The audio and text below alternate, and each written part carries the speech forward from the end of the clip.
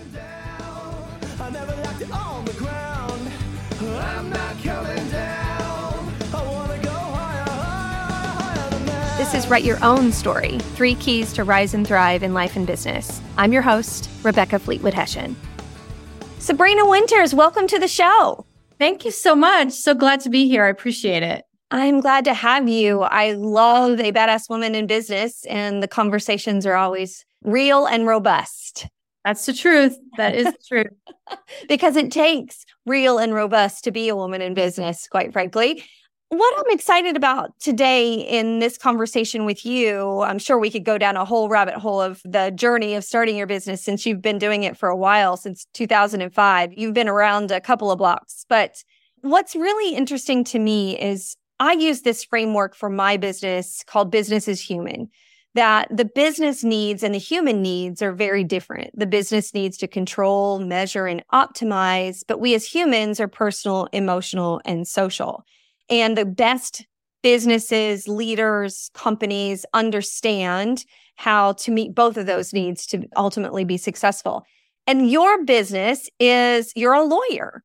And I giggle a little bit because, we often make little jokes about lawyer. You're going to get charged for every minute that you talk to a lawyer, like the ultimate of control, measure, and optimize. But yet, you took a very different approach when you started your firm to make sure that it was based on relationship, which is the human needs that we have. Tell me what inspired you to take a different approach. You make me laugh when you said you're a lawyer. That's the connotation a lot of people have about who lawyers are and what we do. And my goal has always been to not be the norm, to not be what everybody expects us to be. And I have a sign in my office that says, everyone has a story. And estate planning is about writing the end of your story. You have the control to do that. Don't let somebody else write your story. And it comes from a really horrible situation when we first graduated law school. I was fresh out of law school. And I promise you, every lawyer, soon-to-be lawyer that graduates law school thinks they know everything, right? We took all the classes. We can do anything. We have all the answers. I promise you that is not the case. Well, my uncle was very sick, and it got to the point where he just didn't have the ability to sign his own documents. So when it was the time to do it, he didn't want to. It was something he chose not to do. All of his problems were going to be our problems, and he was comfortable with that. He didn't care. When he was actively dying, which is a really horrible thing to stand by and watch, we weren't able to do anything for him because he didn't have anything in writing. And when you don't have anything in writing, coupled with family not agreeing, the end result is something that you question the rest of your life, whether it was the right thing or not. And it was exactly what my father had to carry with him until he passed away. And we had to watch him be resuscitated several times before he finally passed away because his wife, that he had not been divorced from yet, was flying in from Italy. And by the time she landed, he had passed away. She was the only one that was able to make that decision for him. And not only the way he was handled by the physicians and the staff, but it was how his family was handled. Nobody really explained anything to us. Nobody held our hand. The compassion to us and helping us through that part was horrible. I thought, wow, no one should ever have to have this experience that my father had to go through and our family, because educating beforehand is so important. But if you don't know, you're not going to do it. But my uncle knew, and he chose not to. So your question was, how did I get here? My story is from my uncle's passing. I promised myself that it was such a horrible situation that I was going to do what I could to make certain that other families don't go through what I was going through. And that meant having a very different law firm than what would traditionally be expected of an attorney. I love that you chose that route because my book is called Write Your Own Story, which is exactly illustrating what you've done. But also, in order to meet those human needs that I talked about, personal, emotional, and social, we need to know how our talents, what we do is relevant and impactful to other humans in order to feel good about our work. Because if we just show up and check the list and go to the meetings and make the money and don't have an intimate understanding of how our work matters to others, that's the path to burnout. And so your bad experience was the catalyst for you to say, no, I'm not going to allow this to happen to other families. And that is a beautiful representation of the way I believe commerce in general, business in general, should operate. We're not machines here to produce. We are here to serve one another. And I think a lot of people expect attorneys to just pump out documents and give them the answers, because a lot of other areas of law really are transactional. You have a speeding ticket, that's one and done.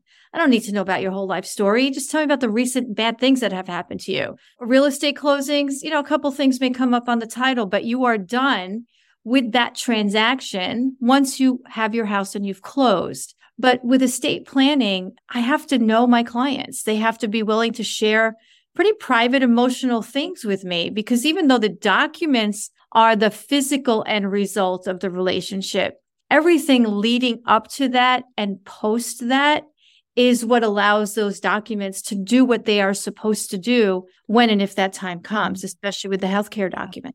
Yeah. And what a beautiful gift to leave your family to write your story all the way through to the end. I think that is a beautiful gift. And I too, my family just went through my grandfather's passing and the farm and all of that. And so this is fresh in my mind too, which it's just funny how God's timing works out, that we get what we need when we need it. So I think it's a big point to make that you referenced, that it's not just about us writing this story in what our desires are, but to really think about the family that's there executing our decisions. Because I know for my family, the way that Grandma and Pop wanted this to go was not at all the best thing for the family, but it was based on their old school ideas of money and things. And even when our family tried to have a conversation with them at one point to say, this isn't really what we want, they weren't having it. And it made it harder and it made it more painful. How do you facilitate that discussion between the one writing the papers for their wishes and the family? It's a delicate subject. Most people don't find joy in talking about their own death and illness. Like, it is across the board a fairly difficult conversation for most to have. Not for me. have always encouraged the open dialogue. Start off by talking about what you would want. When you're trying to get your parents to plan, open it up with, I'm thinking about doing this and this is what I would want. What do you think you would want? Approach it as conversational, not as I want your stuff and I want to end your life as soon as I possibly can. No one's going to be receptive in that fashion, but you're coming at it from a point of view that you love them, that you want to do this for them, and you want to make sure that during a time they have no control over what happens to them, that you're allowing them to have a say in how their story ends. And giving them that sense of control, which they really do have, oftentimes just leads to open conversation. And it's like ripping a Band-Aid off. At the very beginning, it's uncomfortable. But then that uncomfortableness goes away and you're having open conversations and really being open about what you want, but also what you don't want. That's important as well.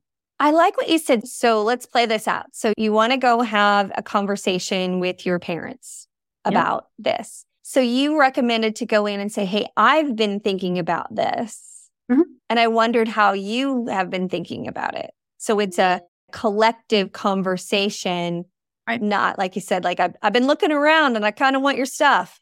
Yeah. Maybe a Post-it note on that picture. I want it because I've had families do that. So yeah. I love that because then it's a conversation. I mean, I'm not saying it's probably Thanksgiving fodder, but... Oh, see, I think it is. Oh, tell me more. I did a video last year that really was based around Thanksgiving meal. We don't really see family throughout the year as much as we do during a holiday and as many as are together during the holidays. So my video was titled something like, hey, pass the mashed potatoes. How do you want to die? Just open it up. Now you've got a whole table full of family and you're having a lightweight, serious conversation all at the same time. And it doesn't feel so like you're on the spot. But yeah, I think it's always a great time at a holiday. You've just changed my perspective about that. Maybe, somebody's had a couple glasses of wine and it's a freer conversation and nobody's hangry. Right. Do it during the meal, not before. Do it during. That's the best time. Yeah, I love that. This is really helpful information that I'm sure most of us weren't just going through our day planning for, but now that they've stumbled on the podcast, this is rich with information. What else should we be thinking about? Well, I think that you need to stop thinking that it is such a scary process, that the hardest part is calling me. That's it. Everything else, because of the way we've structured our procedures with estate planning clients, it's painless. And we do the majority of the heavy lifting for them. Making that first phone call, just make it. That's the worst part about the whole thing. And stop feeling that fear of addressing something that you're scared to talk about. I mean, how long have we each planned a vacation? Sometimes it's taken us months to plan that vacation. Or we're sending our kids to college and we're spending an entire year, sometimes two, taking them around to see their colleges and planning the right way, which is important. But what you're leaving your family when you're gone should be as important, and you should put that much effort into it as well. So the other thing I would say is treat it just as important as any other important life event that's going on in your life, because it is just as important. I love that.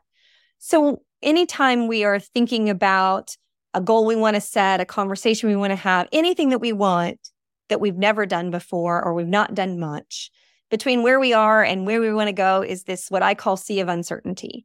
And so walk us through a little bit of what happens after we call you to say, hey, we want to have this conversation, or even more questions to ask at the dinner table over Thanksgiving. But walk us through what to expect, what kind of questions you'd be asking so that we have less uncertainty about picking up the phone and making the call. Yeah, I love that. Once the phone call is made, you're going to get on my calendar. I prefer in-person meetings. I think clients open up more.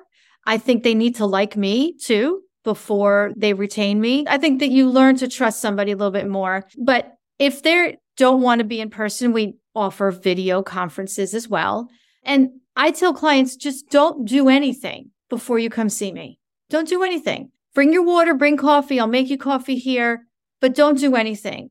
Because at that meeting, it's more of an exploratory meeting for me. And I do very little talking. We have a conversation like you and I are having right now. I want to know why you came to see me. I want to know what kept you from seeing me. What are your fears, goals? Tell me about the kids. If you don't have kids, tell me about you as well.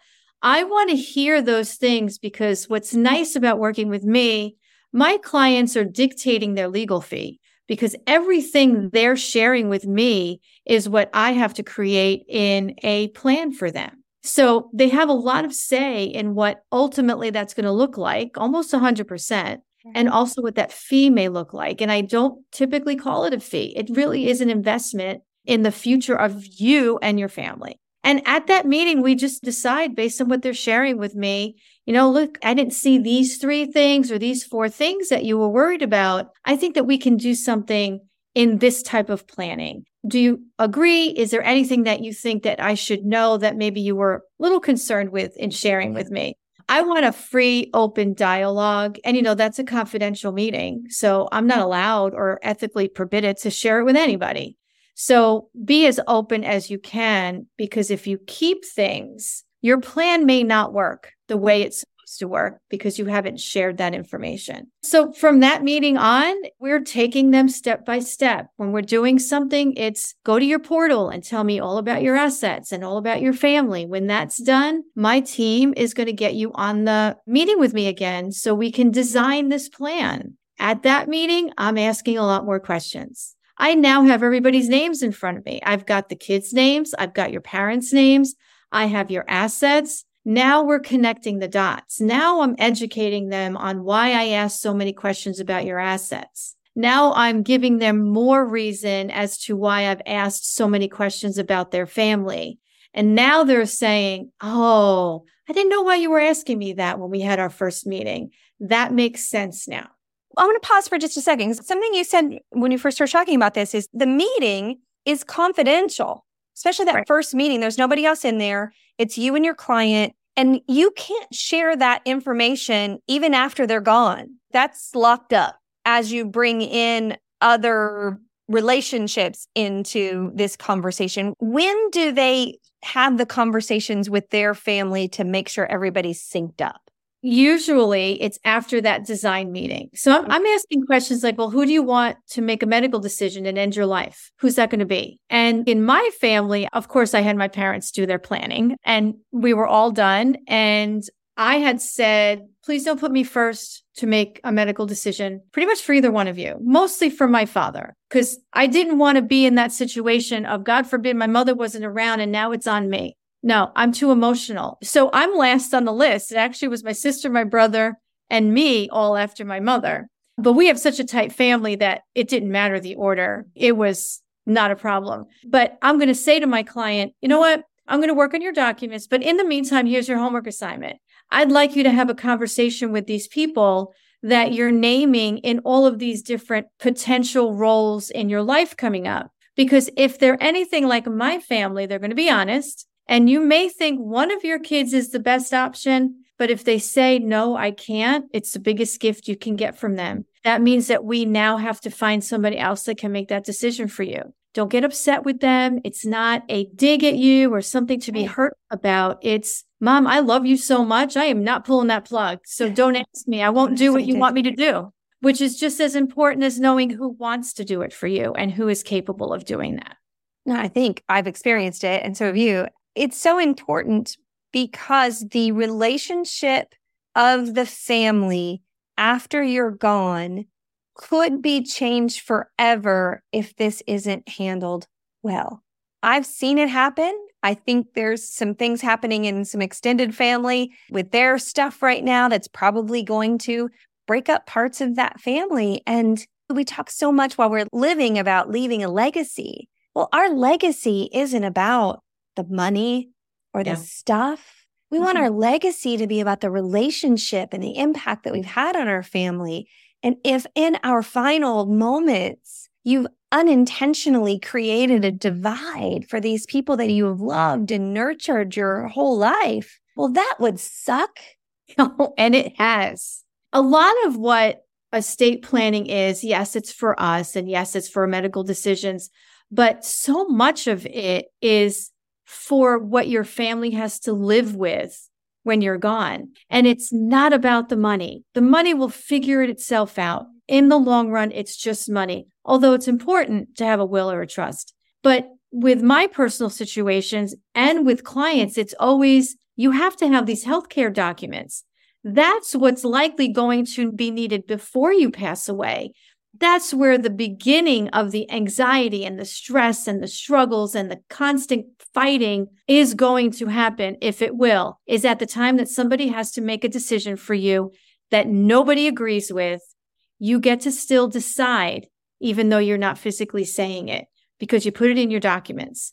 But putting it in the documents is not enough. And this is a big part of how our clients go from their initial phone call to their execution of their documents, is all of this fluff that comes with it, which isn't fluff. You got to have a conversation. If you don't want to be kept alive with artificial nutrition and hydration, or one or the other, you have to have that conversation with not just the person that's going to ultimately make the decision, but everybody else. Yeah. With my grandmother, my mom was told, because she was the one that needed to make the decisions. But her brothers, we stood in the hallway while they just argued and were just, are you sure that's what she wants? Because that conversation wasn't had with them. Right. And a lot of it too is having it from the proverbial horse's mouth.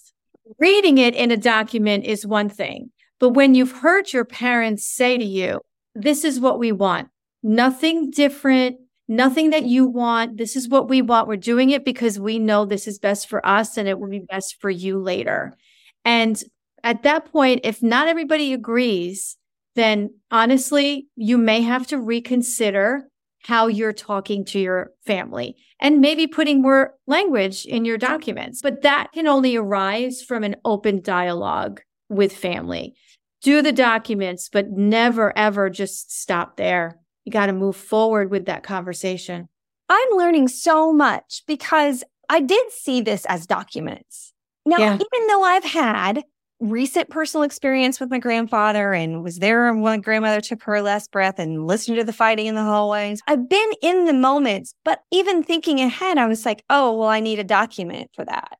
That's control, measure, optimize. These are personal, emotional, social conversations that you provide as a service to lead people so that you are preparing them for things that they've never had to experience before and need your guidance. And that's where non-transactional comes in. It's relationship-based. I am not the right fit for everybody. I understand it. I get it. It's fine. I don't get insulted.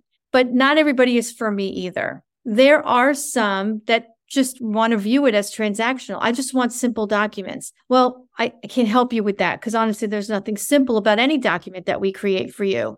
So we're not going to be the right fit because you're going to be just aggravated through the process because you don't clearly see what it's supposed to be like. And that's okay. I want to work with the clients who understand the importance of it, understand why we've got these procedures in place, and want me to help them. The more you want me to help you, the more active you'll be in your planning and the better your plan is going to be. And I think everybody should believe that to be true in life and business, right? We're all unique down to our fingerprints. I always say that we're puzzles, not marbles. We're supposed to find our fit, not round out our edges to make sure that everybody likes us and thinks we're beautiful. What you are doing by being on this podcast, and I know you do some keynote speaking to go and spread this awareness. I think this is a message that needs more airtime, quite frankly, to educate people on the complexities of these relationships and what happens, because you're right, it has traditionally been a document and we are becoming so much more aware of our feelings and our impact on one another and our relationships. I know when I was growing up, we didn't talk about feelings,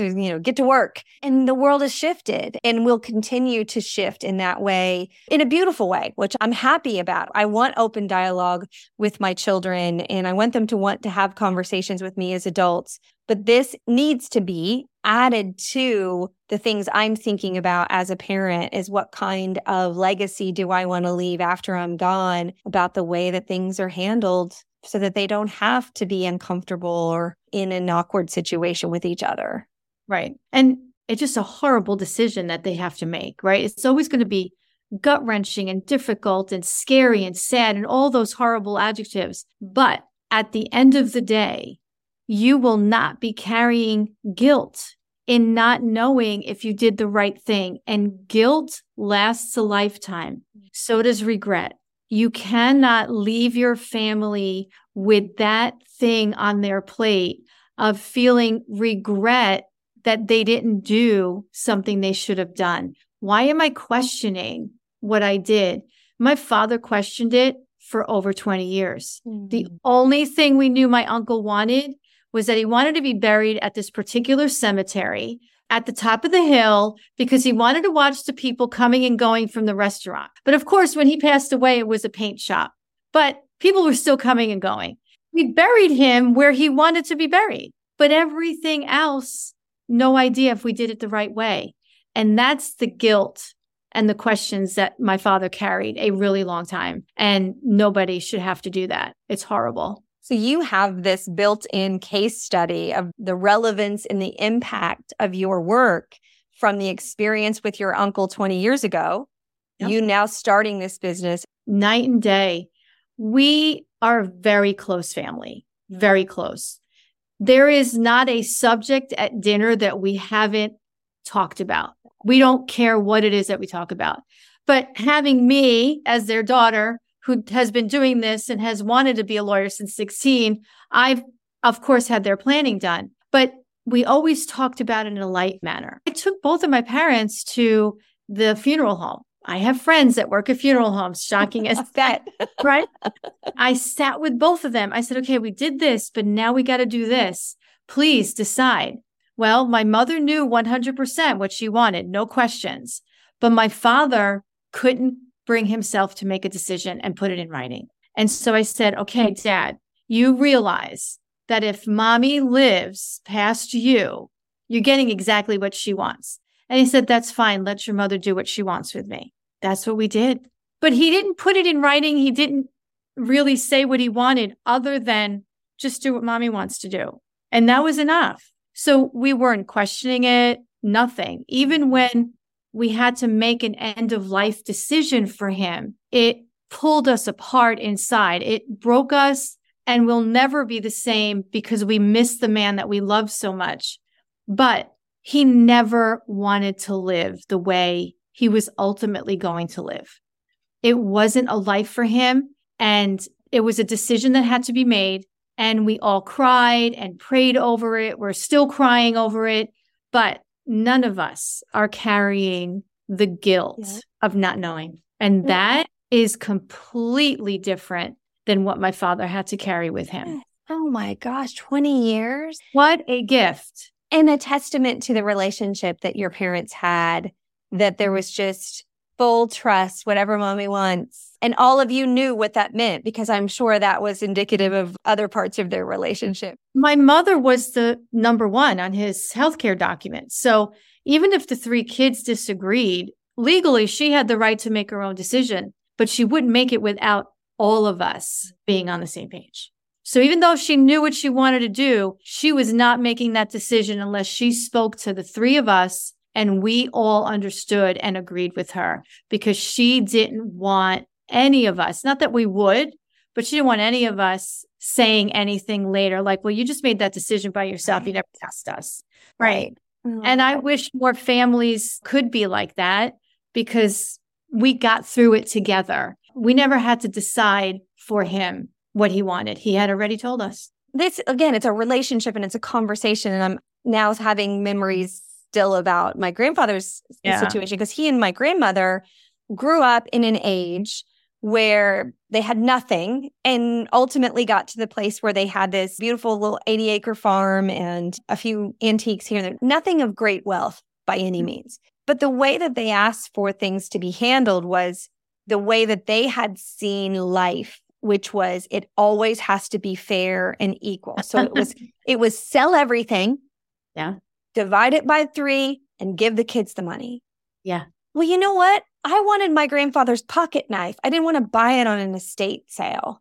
In that generation, it was very much about money. And now in this day and age, we're awake now to the relationship aspect of life being so much more important. And so what I love about what you do is you're bringing uncomfortable conversations into rooms where not everybody gets the kind of family that you have, right? Yeah. And so we never talked about anything. So even when it was, hey, Mom and Dad, this isn't really what we want. The kids said that. Could we do this differently? Nope.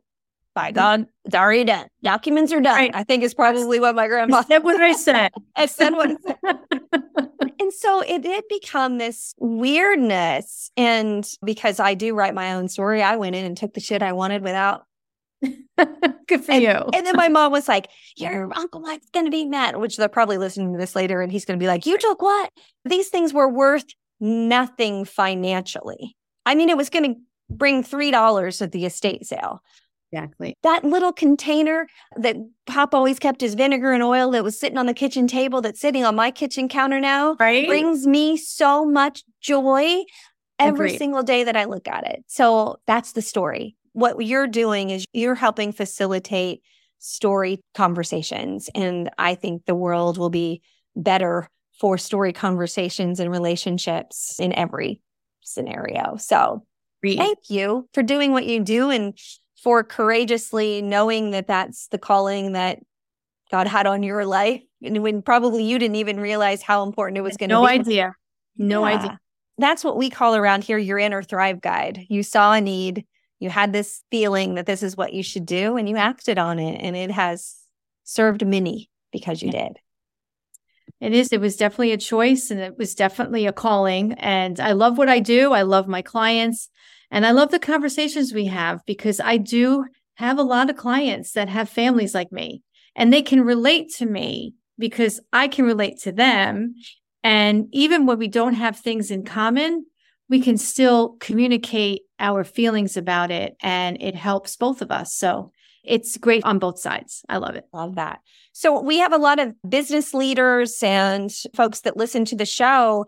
I'm going to suggest that this could be a great conversation for you as a keynote speaker at an upcoming company conference, as an employee benefit, to say, hey, we think these conversations are important and we want to help prepare you for your whole life. And you do that. Larger companies bring me in to talk to their HR, because they're not having those conversations with their employees about beneficiary designations and what these means. And they're not encouraging them to do their documents. If somebody's out sick and no one's being able to help them, that hurts the company. So I get called in for HR for large companies. Yep. I also go into large financial institutions, like the financial companies that need to educate their advisors in-house and out of the house to understand how to talk about this with their clients.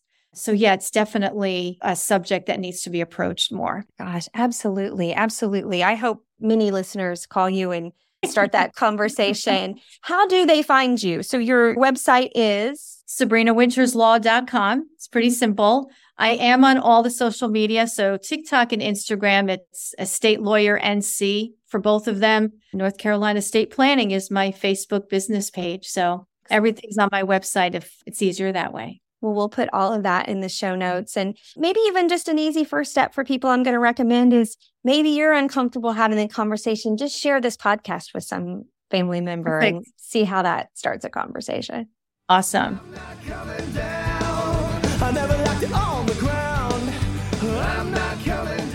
Thanks for listening to this episode. I would love it if you would go to Apple Podcasts and leave a rating and a review. And then you can go to RebeccaFleetwoodHessian.com and join the Badass Women's Council. And if you really want to take a deeper dive, join the movement of 1,000 thriving women. There's amazing Thrive tools there for you today. Love you, mean it. And I'm not coming down. Hey y'all, fun fact, if you like the music for the podcast, that is actually my son, Cameron Hessian. And I would love it if you would go to Spotify and iTunes and follow him and download some of his other music. My personal favorite is TV Land.